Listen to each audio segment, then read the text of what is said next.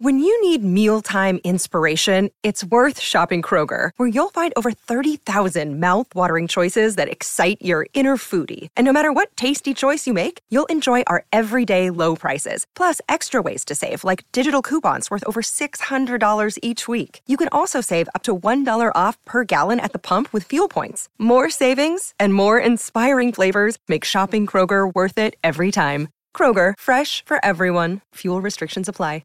Hello, everybody. This is Marshall Poe. I'm the editor of the New Books Network. NBN listeners like to read books and buy them. So we thought we'd tell you that right now, our friends at Princeton University Press are having a remarkable site-wide sale. You can get 50% off books, including ebooks and audiobooks, with the code 50, F-I-F-T-Y, at checkout until May 31. You can save some real money on Princeton University Press books. I encourage you to go there and check it out. Welcome to the New Books Network. Welcome to New Books in Film, a podcast series on the New Books Network. I am your host, Joel Cherney. My guest today is Kyle Stevens, editor of The Oxford Handbook of Film Theory, published in 2022 by Oxford University Press. A collection of 32 essays and his overall introduction, the book takes a new look at how we view film. I talk with Kyle about how the book was developed and his process in compiling essays from many current film and cultural experts. Welcome, Kyle Stevens. Hey, Kyle, how are you? I'm doing well, thanks. How are you? I am speaking with Kyle Stevens, who is the editor of the Oxford Handbook of Film Theory, published just recently, officially by Oxford University Press. Anything that starts with Oxford Handbook of has a certain cachet, shall we say. So it's interesting that you're able to put together a collection of essays which meets their standards and approval. So I'm glad we have time to talk about it. I am too. Thank you for inviting me. So we were talking about this just before we started. This collection obviously was originally supposed to be out quite a while ago, but the pandemic got in the way, which is not a surprise. I've had some people I've talked to about books that they actually wrote during the pandemic, so it pushed things through. But for most, it made for a bit of a delay and sometimes long, other kinds of issues. So what, before we go in more detail of the book, what is your background as far as film, as far as film theory and film in the first place? You actually are a professor at Appalachian State University, so in film studies. So what led you to decide film studies was something you wanted to be involved with? Well, I guess that goes back to my undergraduate degree. I had done quite a lot of theater as a teenager and musical theater, and was doing pretty well. And I went to University of South Carolina. I got a full scholarship there. I was going to be a theater major, and it was doing well, honestly. I mean, I'll humble brag and say I was getting roles as a freshman, which was unusual. But I found that the classes. So there was a new professor. She started the same year that I was a freshman, named Susan Courtney, and she was fresh out of Berkeley, University of California, Berkeley's program, which is so great.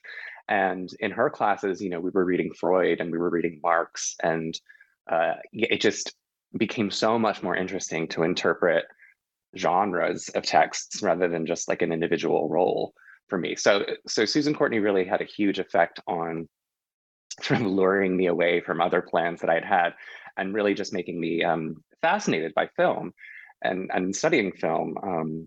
And that changed a lot. This was before YouTube, all of that stuff. So this is before even the digital turn. This is the very late 90s. So film and television still felt like the place that you could go to think about dominant culture and the circulation of ideas and values kind of in culture, sort of Frankfurt School style. I don't think that that's the case anymore. Film isn't dominant. Video games, TikTok, lots of things are, or if anything, is dominant anymore. I mean, culture has become so fragmented. So all of that changed, but that was the original kind of draw and the original appeal. It's part of why I wanted to edit this collection and try and revitalize some sense of disciplinarity in the discipline of film studies, because it's become so spread out. We've had so many years of people keen on studying new and different things, which is great, but it just kind of leads also to a sort of flattening out, so that, because everything is media now, right? So film and media studies starts to just encompass everything. And I missed when I look back at the history of film studies, history of film theory, people were having conversations, and people were having, debates about ideas and talking to each other. And I was really hoping that, without trying to go broad and do all of media, just say like, well, we can still study film, and like, how do we look forward rather than just looking back at the history of film theory? How do we start to have conversations moving forward with each other and try and get some depth back rather than just kind of breadth of studying more and new and different things. That's actually more about the book. You asked about me, didn't you? Right. No, that's fine. It's sort of all intertwined. I mean, as I say, it's more of those issues is that what I like to do is always find out more about the authors, since our podcasts are all book-based, or the concept at least. We're starting to branch out a little bit into some more non-book, some more general topic rather than being book-based. I know people like to learn more about the authors because many of our listeners are authors, either of books or writing, and a lot of them are academics. So sure. It's the kind of thing where they get useful information to learn more about other people's journeys. And that's always one of the reasons I like starting with that. And plus, it often gives focus to whatever you're writing anyway. Absolutely. So I went to grad school at University of Pittsburgh, which is a really great program. It was technically called the Cultural and Critical Studies program, and I really liked it because it was very much, it emphasized both history and theory, and the way that history and theory are not really separable from each other. And my advisor, Lucy Fisher, is a wonderful film scholar, and she reined me in a little bit. I wanted to do a kind of more theoretical dissertation in the end, but she was like, pick an author, pick a period, pick a genre. So I did. I picked Mike Nichols, which gave me 50 years and a lot of films to work with. So I still got to go in all the directions that I wanted to, and write about sound and the close-up and silence and all kinds of stuff, which was great. And those are still a lot of my interests. My interest in performance and sound and comedy, those are all sort of there, still rooted in that book. And I'm also very much a Cavellian. I'm a fan of the work of Stanley Cavell, the Harvard philosopher who really is a philosopher of language, but he wrote about film, though I still think that he's a philosopher of language even when he's writing about film. And so I was very much, I've always been concerned sort of with our experiences, our aesthetic experiences, our political experiences. So in a way, after everyone wanted to talk about the turn to the digital in the 2000s, I felt kind of left out of the field a little bit, because I didn't think our experience of the digital image was all that different from the analog image. So I just sort of, then the sort of turn to affect happened, and I think phenomenology and experience is getting its due now. So I'm pleased to see that. Yeah. And your Mike Nichols book actually was your work with for your dissertation became a book that you published through Oxford University Press, as a matter of fact. So that's right. That is your that's your main book, or I know you have obviously a lot of writing, but besides this new collection, that's your main book out there, right? That's right. That's my only monograph. I'm working on 2 others at the moment. I'm chipping away at them, but. You're not an academic unless you're not working on at least 3 projects at the same time. So I suppose that's true. But so how do you use your current your primary focus in your everyday teaching? I mean, are you able to, in an undergrad? I'm assuming it's an undergrad program that you teach in, although it might, you can correct me if needed. Do you find yourself able to use some of these concepts and some of your thoughts over the years in your teaching? Absolutely. I am lucky to have a lot of control over what I teach. I'm the chair of the program at App State, and really we have a lot of majors relative to our department. We have the same number of majors and concentrators as the literature side does, but it's just the 2 of us.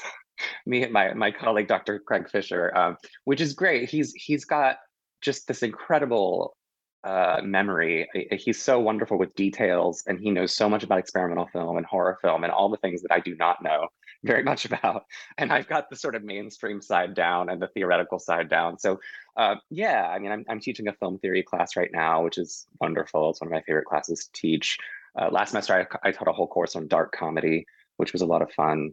I don't really like to teach my own work. I find that students don't really want to engage with it, and it's a little bit awkward for everyone.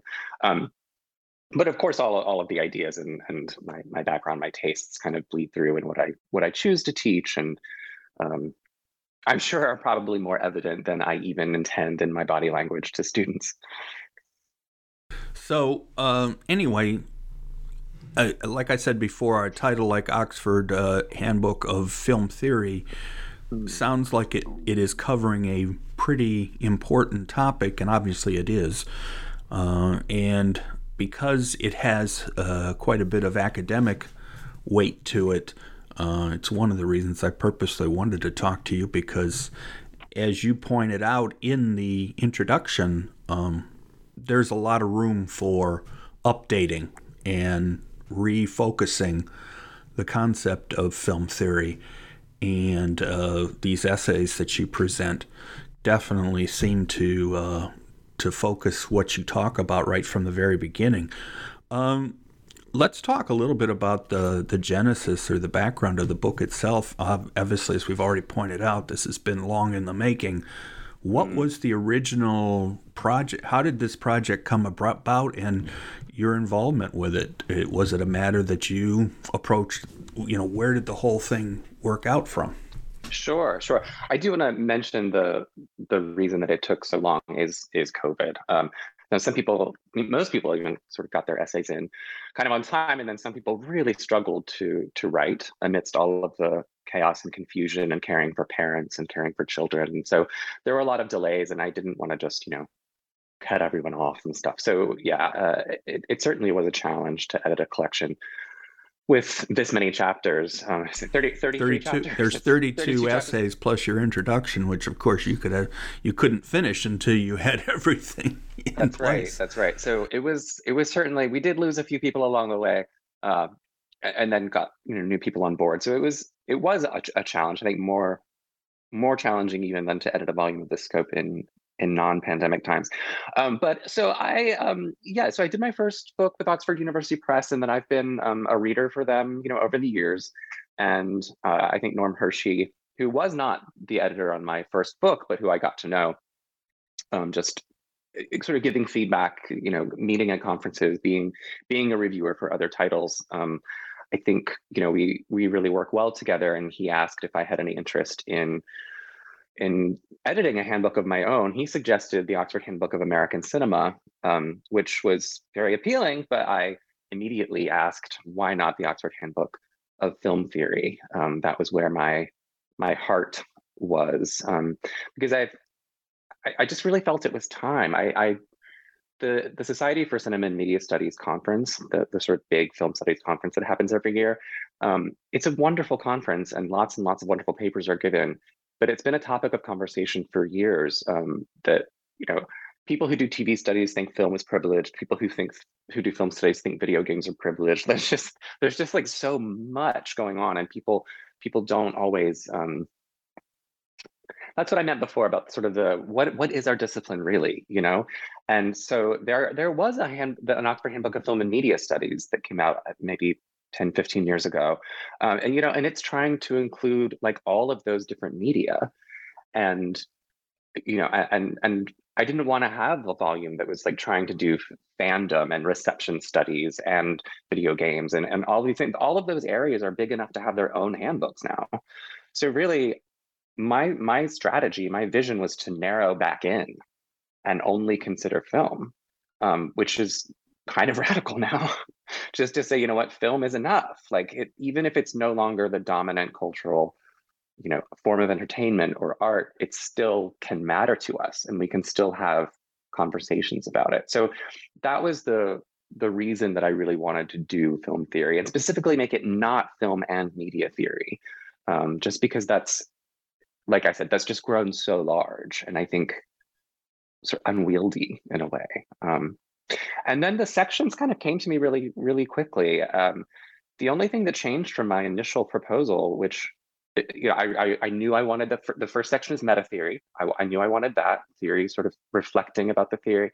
I knew I wanted a kind of section on politics, right? Even though all of the sections involve politics, but the second section is called Film Theory's Project of Emancipation, and that's grappling with ideology critique after Trump. It's Maggie Hennefeld has a wonderful chapter on feminist film theory and laughter. Noah Eisenberg has a fantastic chapter on vernacular criticism, the history of writers who were not academics like Parker Tyler and Lottie Eisner, who were doing amazing work and still kind of introducing theory to a wide public. The third section is on apparatus and perception. That's the one that I didn't originally foresee, but it turned out that quite a lot of us were interested in rethinking technology and thinking about what it is that newer technologies are doing. I always knew that I wanted a section on audiovisuality. So often when sound is considered, which is still all too rare, in my opinion, it's still considered separate from the image, right? And so there's still these kinds of debates. Is film a visual medium? Is it not? Like people say, oh, sound matters, but then they're sort of talking about it in isolation. And I really wanted chapters that did not separate them and thought about film as an audiovisual medium. That I felt quite passionate about. The fifth section is how close is close reading. There's been a kind of move in literary studies to debate distant reading and close reading. And I thought this is actually a really helpful conversation that we could have in film studies as well. Like, what is the value of close reading these days, and how close is it? Like, how detailed do you need to be? There's several fascinating chapters in there that I can talk about if we like. And then the last chapter is the turn to experience, which deals with the turn to affect, but also several people, John David Rhodes and Scott Richmond, write really, really interesting things about impersonality in film theory, and the sort of the film theorists' personal views or impersonal views. So yeah, all of that was kind of the original vision. It's essentially turned out exactly as I'd hoped, which is wonderful. Yeah, and I was very grateful for Norm to give me the chance to do it. So how did you find your contributors? I mean, I assume these days you can get contributors in a variety of different ways, and I'm sure you have a reasonably good-sized circle of people you already know. And what did you do to begin the process of getting useful material that would fit within what you were looking for? That's an interesting question. I'll take the first part of it first about how did I find people. On some level, there's as you say, there's a sort of handful of dream people that you would like to get, right? Like people who are doing film theory that you really would like to hear more from. And so I contacted those people first, and many of them got on board. Daniel Morgan, who's chair at University of Chicago, was on board sort of immediately, and that gave me a name to drop in emails to other people, right? And you sort of like, but honestly, writing a friendly but professional email is actually a skill that people struggle with.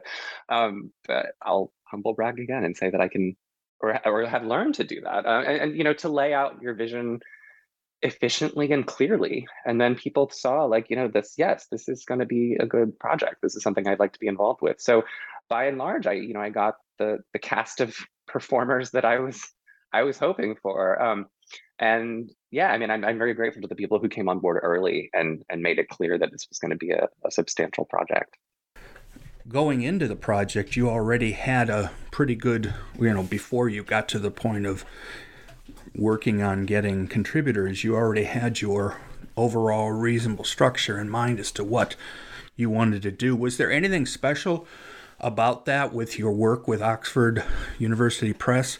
Since this was supposed to be, as we pointed out, a handbook, was there something different as to what they wanted as far as that part of it? Or is it, did you find, I mean, I'm sure you've contributed to others, but that part of it, I just wondering whether you felt the concepts that of what their expectations were of structure and everything else was different from possibly a more general or, another type of edited collection? Yes. Thank you for this question, because that gets at something else that I haven't mentioned that I really cared about accomplishing with this volume, which is that I explicitly told all of the contributors no surveys of topics. This is not a backward-looking volume, and it's not that we don't engage the history. Damon Ross Young has a great chapter defending psychoanalytic film theory. Malcolm Turby revisits the idea of medium specificity in classical film theory, but for new reasons. So I think you're right that a lot of similar handbooks or companions, as they're sometimes called by other presses, can kind of be geared toward intro level kind of conversations for the uninitiated. And that is something that I wanted to avoid with this. I wanted to make sure that all of the major concepts in the history of film theory, well, at least the vast majority of the major concepts were engaged on some level, but that things were being said and argued. I really wanted arguments. Things were being argued that had not been argued before.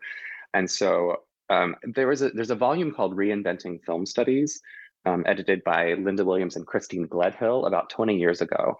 And that was really a model that I had in mind. I think it's like a wonderful collection of original arguments specifically for film studies. And I don't think that we've had a volume exactly like that in the last 20 years. And so I thought it was time for something more like that.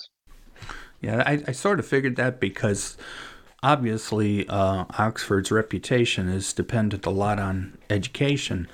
And so I'm sure the idea was this was supposed to hopefully be something that educators could work with, and other theorists for that matter, in a certain way. So that's one of the reasons I asked that question, because I have interviewed a number of people who have edited collections on various topics and concepts, and I would think that this one would probably have a more a more focused concepts in mind, and that's why I sort of asked that.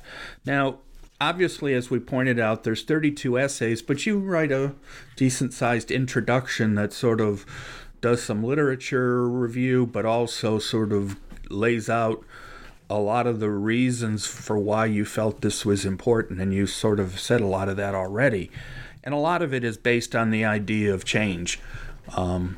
As you point out, there have been film theory studies in the past, but it's a topic that keeps going. I think the best way I can put it is up and down. That your feeling was, and I think you may have already said it in this point at some point, even in our talk, the idea of refocusing, the idea of film study and our film theory. And I want to talk a little bit about that because there seems to, from a lot of what you talk about in the introduction, there was a lot of discussion in your mind about, okay, what's the difference between theory and philosophy? What's why do we want to refocus and come back to discussing theory? I got the impression that you felt it was something that had gotten away to a large extent, or at least in some extent. So what was some of those things that you were thinking about when you were working on the introduction, which I'm sure you had in mind during this entire process, even until once you finally knew what the essays were going to be and you could put it down on paper?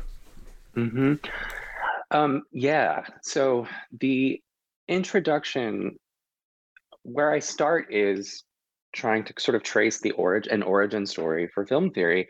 And that's really, remembering its place in the social justice movements of the late 60s and early 70s.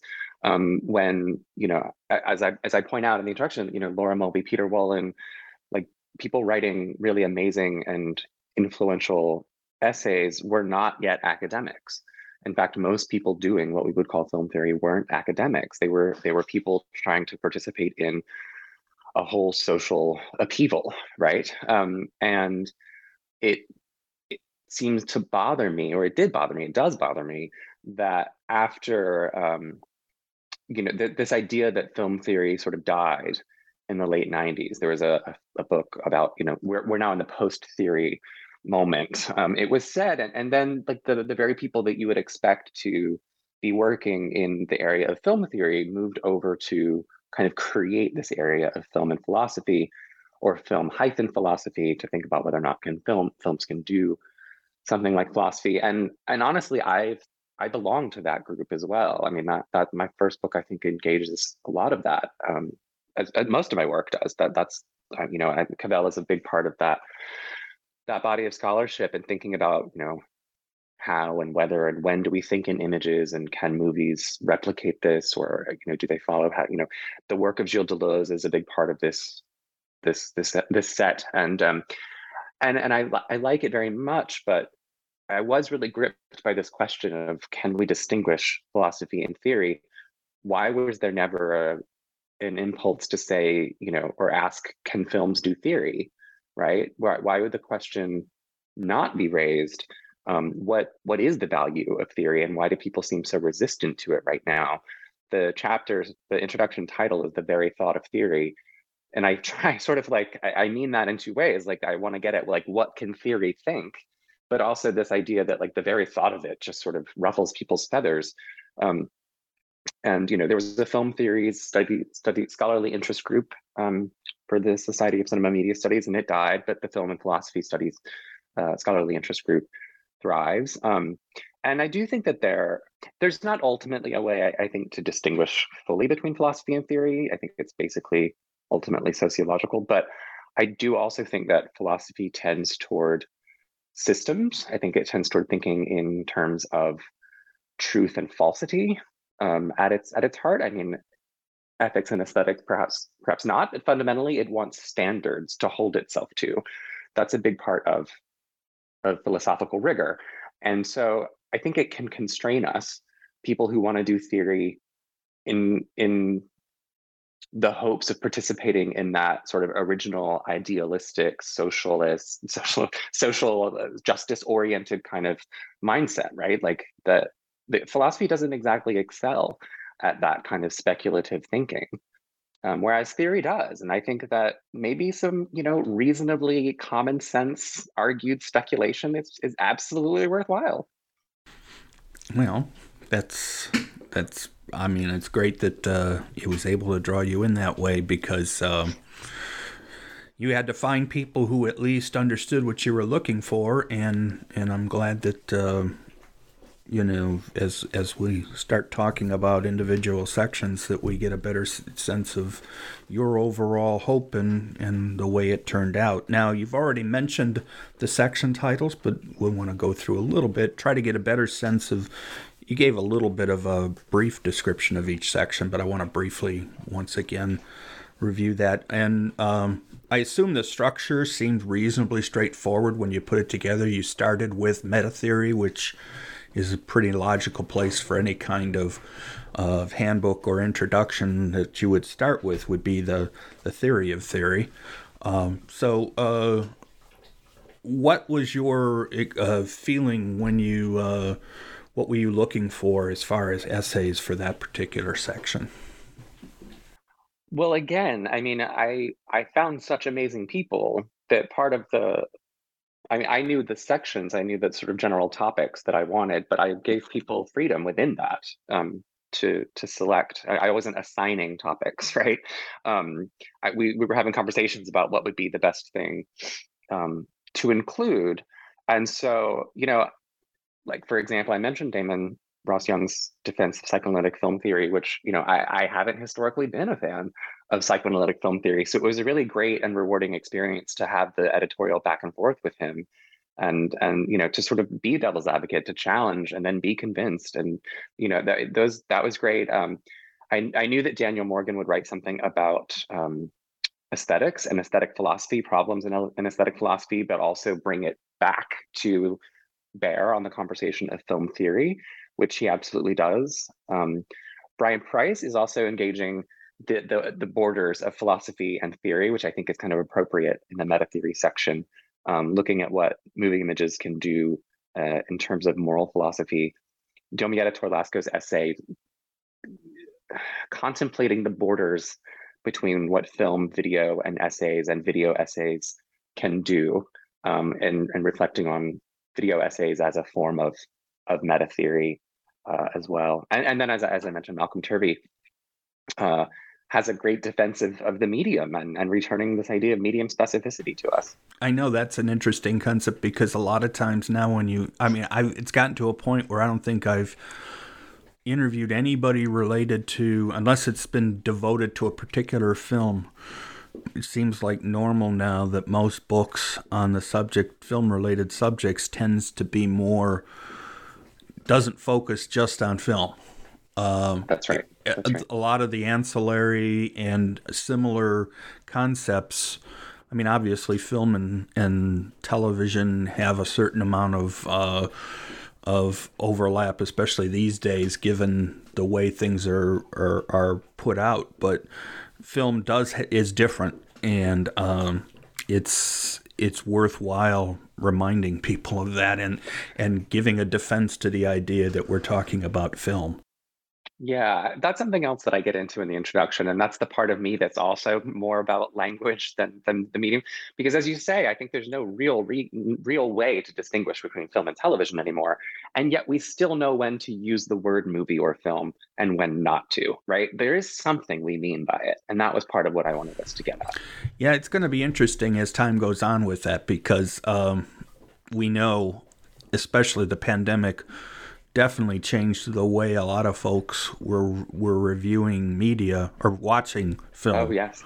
And it still hasn't changed, depending, and a lot of it depends on where you live too. I'm in a small town where, That's right. I'm in Ashland, Kentucky, and we have, 1-2 movie theaters nearby, and they tend to show the same films, and getting to see something somewhat unusual can be tricky. And so I depend a lot on streaming and the stuff that I can access easily. And unfortunately, that often makes a difference as far as viewing. I'm the same way entirely. I don't really love leaving the house, so it's great. I'm much happier to watch things at home under my control. And I have a lot of friends who swear by the cinema, and they are very devoted to going to the cinema. And they talk a lot about distraction and how at the cinema, you're not distracted. At home, you have distractions. And I'm just the opposite way entirely. When I feel like in my own space and I'm safe at home, I can give all of my focus to the film. In public, like I'm mad that someone's on their phone in the next row, right? And I'm like, people are like walking up and down, and I'm completely distracted in the theater. I don't understand that argument at all. Well, and the other thing is, if you've got if you care enough that you have decent technology and equipment, right, you can make it better. Because frankly, like I said before, there's one real chain movie theater near us, and it's got 10 screens, and of course it shows 3 movies total, so you can figure that one out, or 4. And it's not necessarily what I would consider be particularly good projection. The screens seem dark to me. I've never gotten over the switch to all digital. Call me whatever you want to call me about that, but I mean, I don't like digital filming, digital projection that much in theaters, unless it's done perfectly, and a lot of places don't seem to care that much. So I can actually get a better presentation at home, but the problem is actually being able to get to the material.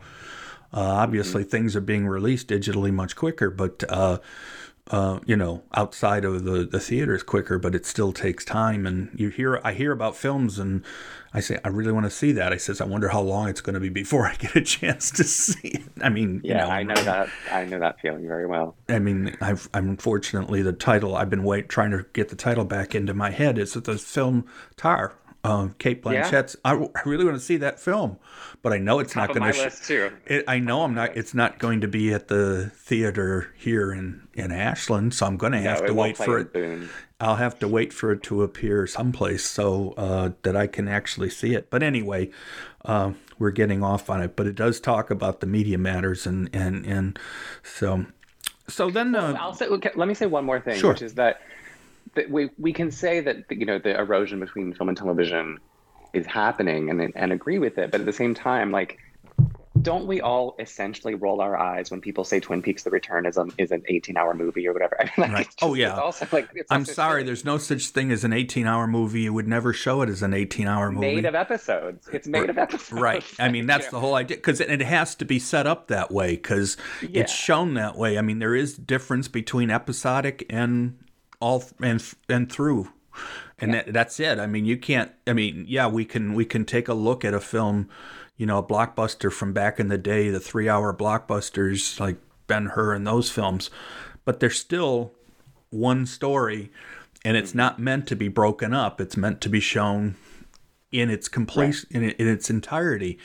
And even if there's an intermission or even if there's breaks, it still comes down to the fact that, of course, these days it seems like the intermission has disappeared. We now see 3-hour films, and that's another reason, by the way, about going to the theaters.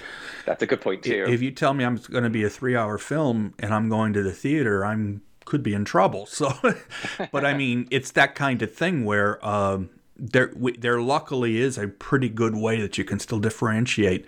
Even things that are on Netflix, which are films and which aren't, that's even though you're watching them all on quote unquote television. So exactly. So then in the second section, film theory's project of emancipation, you're trying to the phrase you use in the introduction is unlearn ways of seeing and hearing movies and thinking about cinema. What was your hope with those essays? Well, I take that phrase "project of emancipation" from an essay by Karen Ear called Ideology Critique 2.0, and I really like this essay.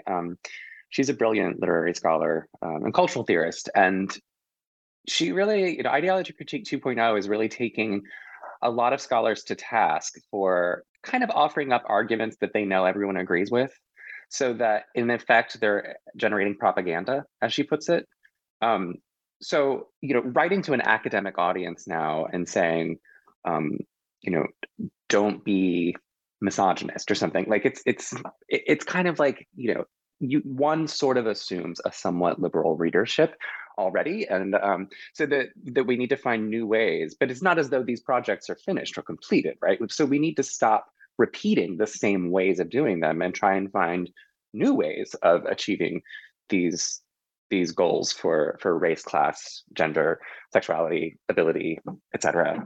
So Victor Fan is his essay on Buddhism and film theory was, I think, it's great for getting us to think beyond the kind of typical Euro-American imperialist geographical boundaries of film theory. So that's interesting. I mentioned Maggie's essay already about the. Yeah, I think I've interviewed Maggie 3 different times about 3 different projects, and luckily she's in the middle of a worldwide tour of the world with the DVD set that she and worked with a number of other scholars. So about cinema's nasty women, right? Nasty women, yeah. So I don't think she's got time to write anything else right this minute. Although she'd probably tell me she's working on 3 or 4 other things right now. But anyway, and she'll finish them soon. She's amazing. Nico Baumbach, his essay on film theory as ideology critique after Trump, and really kind of reckoning with the sharp divide in the culture wars. After Trump, and how do we move forward in that conversation? I mentioned Noah Eisenberg's chapter on vernacular criticism, and then finally in that section, Kara Keeling has a chapter about cinematic Black feminist theory, using 3 different films directed by Black filmmakers: Daughters of the Dust, Eve's Bayou, and Mississippi Damned, and that's also a really rich essay. I think that is one of the positives of our. That we now have this blown up way of sharing material, that we now are able to not only see material, like for example, what you talked about Victor Fan's essay, it's easier to see some of the films because they're being released in an easier way and cheaper way, so we get a chance to see them that years and years ago, we probably would never get a chance, or it'd be very difficult. But in the same way, there's also the ability for some of the folks that you talk about and some of the concepts to appear, because there's a need for them to, how do we put this, fill up space to an extent too. And the good thing is that, like I say, you may have to do a deep dive sometimes, but it's useful that they're there to help us better to get to things other than the most obvious fare that's out there. I agree, and that's part of the way that theory needs history and history needs theory, right? We need to be able to see these films. It's funny that we're at a moment in film studies where the kind of most cutting edge work is being done on rediscovering films in the 1910s. It's like that's the kind of the future is 1910. But that's like the Cinema's first Nasty Woman set, the work that Ali Field, Jackie Stewart, or people are doing to recover Black films from the 1910s, 1920s. It's all super fascinating. Yeah, and as you point out, that's the past. There's still so much, and probably my favorite books that I usually review or do interviews with film related are things that do have a historical bent to them, and I really like learning more about it. And even though in many cases, especially some of these films, and we're lucky if we have only a few frames or a few bits and pieces, but it helps to put the whole concept together and understanding the importance of them and the work that was done, that people nowadays can look back, and even if they don't mean it, they don't come right out and say, this is why, this was part of my idea. It's still there as part of the history part of film. Mm-hmm. So then section 3, apparatus and perception. Now we're getting the next two chapters, as you pointed out, are into the more, how do we put this, physical aspect of filmmaking and film projection. And that's an important part. I mean, it's easy to just think about, story and even cinematography to an extent and camera shots and such, but the concepts of the requirements and so apparatus. So one is more or less creation, and the other is projection, for lack of a better way of putting it, or presentation. It's a combination. Those two chapters more or less talk about the two sides.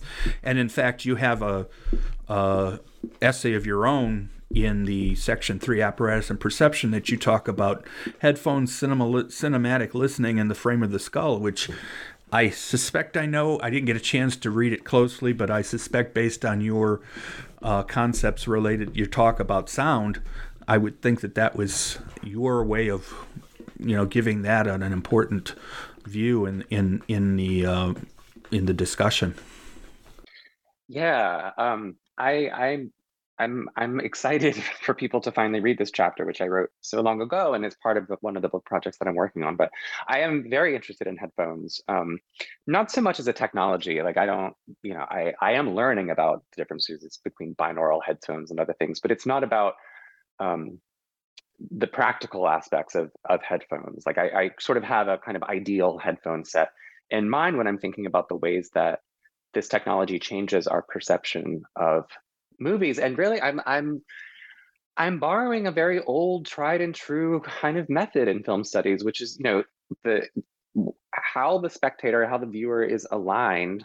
Like people have written very, very much about if the audience member is aligned with the camera or with a certain kind of character, right? Like that's at the heart of Laura Mulvey's essay on the male gaze.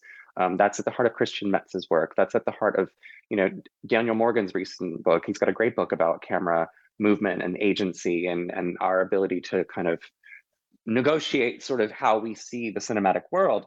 So I think it matters. This kind of identification matters. And I think that the experience of going to the movies, or even, if you have a home speaker system or something, the experience of having the sound be all around you and you're immersed in the sound is so very different than feeling like the sound is inside your head, right?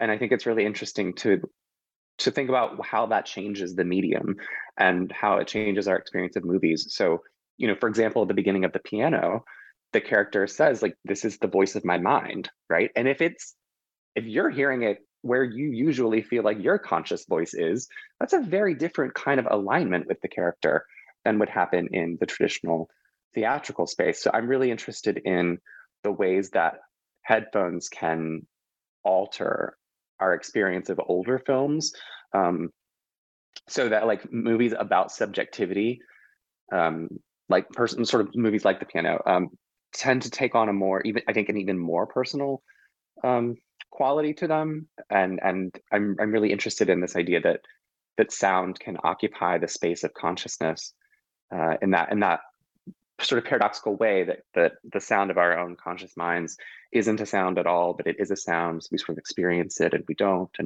But also I think that there are directors like Lynn Ramsey, making movies today. Morven Caller has headphones very, very centrally, but even You Were Never Really There with Joaquin Phoenix, I think the ways that she's constantly asking us to think about the sort of the skull itself, and when is the skull being kind of cracked open or not, and these really, really interesting sound designs. I think that there are a lot of directors that are conscious that their films will be experienced with headphones, and also I recover tradition. I mean, sound designers use headphones, right? And the original sound designers in Hollywood wore headphones. Like, it's not the original vision of movies, right? I can see a future where, because audiences talk to each other, et cetera, that even in a movie theater, you might go see the big screen and then Bluetooth connects your headphones, right? So that you can control the volume, you don't hear your neighbors, et cetera, et cetera. I think headphones are absolutely fascinating. And I never thought of myself as someone interested in technology at all. But I am interested in experience and perception. And I think that's a huge shift. Well, and that's a lot of what you're talking about in these two sections. And one of the things I can talk about is related to it is back in the 70s, and we're talking about when, mainstream Jaws and then followed by Star Wars and the blockbusters. We had directors, particularly Lucas, but other directors who became very conscious of how their films were being shown in the theaters and became much more, they cared enough, or at least they showed the interest enough that they had expectations of how their films were going to be shown. And, that's where the THX sound system, not just sound system, THX system first came out of. The idea of trying to have a great quality setup so that when these films were shown, they had a reasonable possibility that they were going to be similar, if not identical, to the way the directors intended them to be shown. And nowadays, that's easier said than done now, partly because of the ability to control much more in a home setting, but also things like headphones. And this goes back to something you said before about people preferring to go to the theater. Headphones will actually keep you, to me, it's my experience, they will keep you from being distracted, even if you're at home. You're not going to be looking at your phone. You're not going to be checking in on other things, because the headphones just give you that immersiveness that makes it almost impossible to get distracted by something else. That's interesting. Yeah. The moment you're talking about in the late 70s, I think that so many things can be traced back to that. The volume, so that when you're in the theater, you can feel the vibrations in your feet, or the seat even rumbles during these explosions and bass notes in the score. But also this idea that with the bigger screen, you need louder sound. The idea that like IMAX needs to be louder is something that I find some people seem to find this intuitively correct, that the larger the screen, the louder the sound should be. I do not find this to be so. My favorite anecdote about this is Christopher Nolan requiring Dunkirk be shown when it was shown on celluloid at a certain decibel level, which was like just below the threshold of causing irreparable damage to human ears, right? And it was just so loud. And there's a great Vanity Fair article that veterans who were at the event said that the movie was louder than the event itself. Well, the other problem with Christopher Nolan is and I think he is a visionary in many ways, but his insistence that dialogue's not that important sometimes can drive. Yes. I mean, he's one of the few directors where I could truthfully say if I'm at home, I'd probably turn closed captioning on at least through one viewing of a film just to make sure I didn't miss anything. And Absolutely. He doesn't seem to care. I mean, it's one of those complaints people have about his films, but part of it also is, and this goes back to when you're in the theater, you're somewhat dependent on however it's set up and whether it works for your ability. Then the section, how close is close reading? And I'll be honest, close reading is something that I find particularly interesting. I've done a number of interviews with people. In fact, I just did one recently, and it should be out reasonably soon. Close reading, I think, can be incredibly interesting, to me at least. I think the concept of close reading of a film is very, very interesting, and so I'm glad that you made sure to talk about that, particularly in, as you point out in some of the essays, as they are in views of particular groups of films, and you specifically have ones about women and black films and others where close reading, and talk a little bit about the concept and your feeling about its importance. Oh, I think it's wildly important. I mean, I think that's when we talk about media literacy, we can mean many, many things, but what I mean by it is that if you watch a whole film, you should be exhausted at the end of it because you should be trying to think about every formal element in relationship to each other, and that's quite difficult to do. And so sometimes, yes, you need to go back and you need to look closely and I think generously. I think close reading is such a loving thing to do for a movie. It's not the kind of paranoid position of, is this going to offend me? It's how much meaning can I find here? Or I need to know in what way exactly it is maybe ideologically nefarious. I agree with you that it's super fascinating. That's why there's 6 chapters in this section that I found people really were excited about this topic. Amy Villarrejo's chapter about when and where does a film begin? And how do we put films in context? She's also talking about Black films too, and the kind of knowledge that one needs to bring to certain kinds of films, right? So how do we even begin this question of close reading? What do you need to do or to have to be a good close reader? Caitlin Benson-Allard's chapter is somewhat similar. Black film and post-cinematic spectatorship.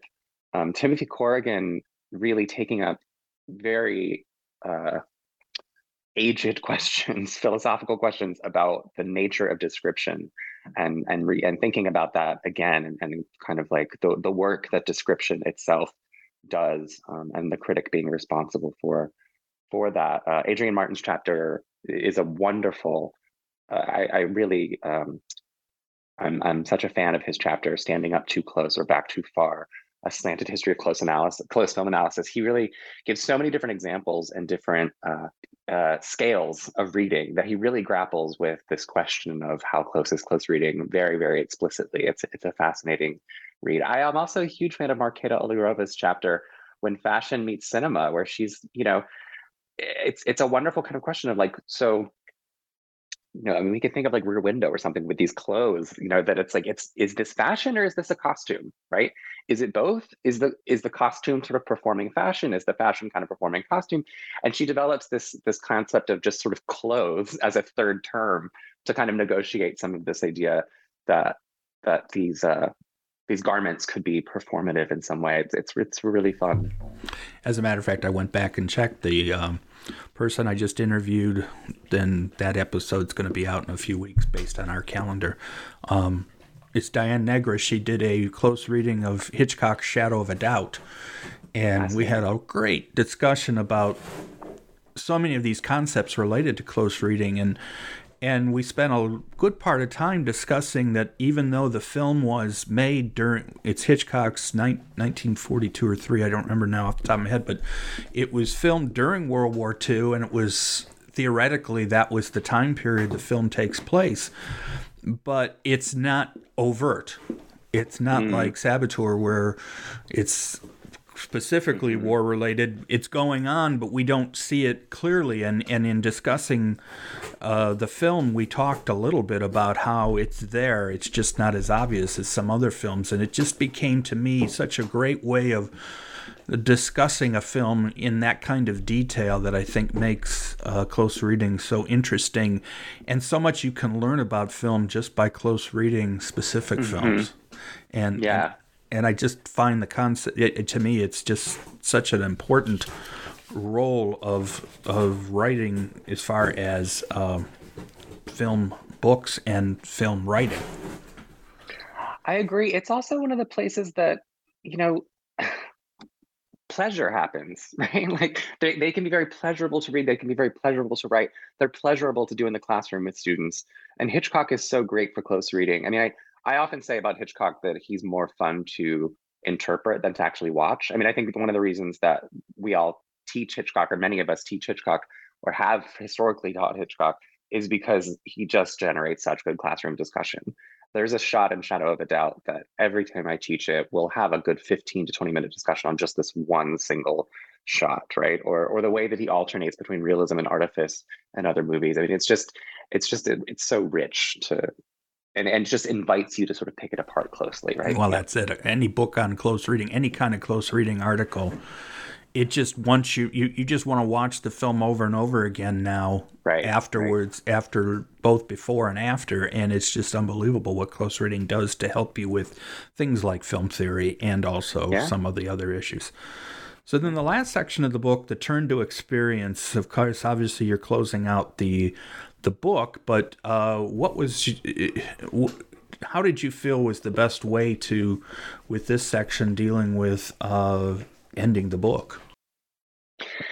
Well, because I felt, we were coming off a great many discussions over the last several years about affect. And the turn to affect goes back a couple of decades. Ruth Lays gave us that phrase many years ago now, but it was really taking hold partly in the Deleuzian side of film and philosophy. Affect was a central concept. Eugenie Brinkman's book, The Forms of the Affects, made a huge splash. And I wanted to both kind of take account of that important moment in film theory, but also try and not rehash it again, right? And to think about, okay, so how are we going to continue to use this term affect? I didn't want to have a cognitive psychological approach in the volume, because I don't know that as theorists we're often qualified to understand the psychological side of things. But at the same time, I also saw the way that people were less anxious about the shift to digital. Meant sort of a return to experience rather than a return to thinking about the materiality of film. And I thought that was a way of kind of introducing more, like allowing for, affording for some very, very smart people to write kind of interventions into the contemporary moment of film theory.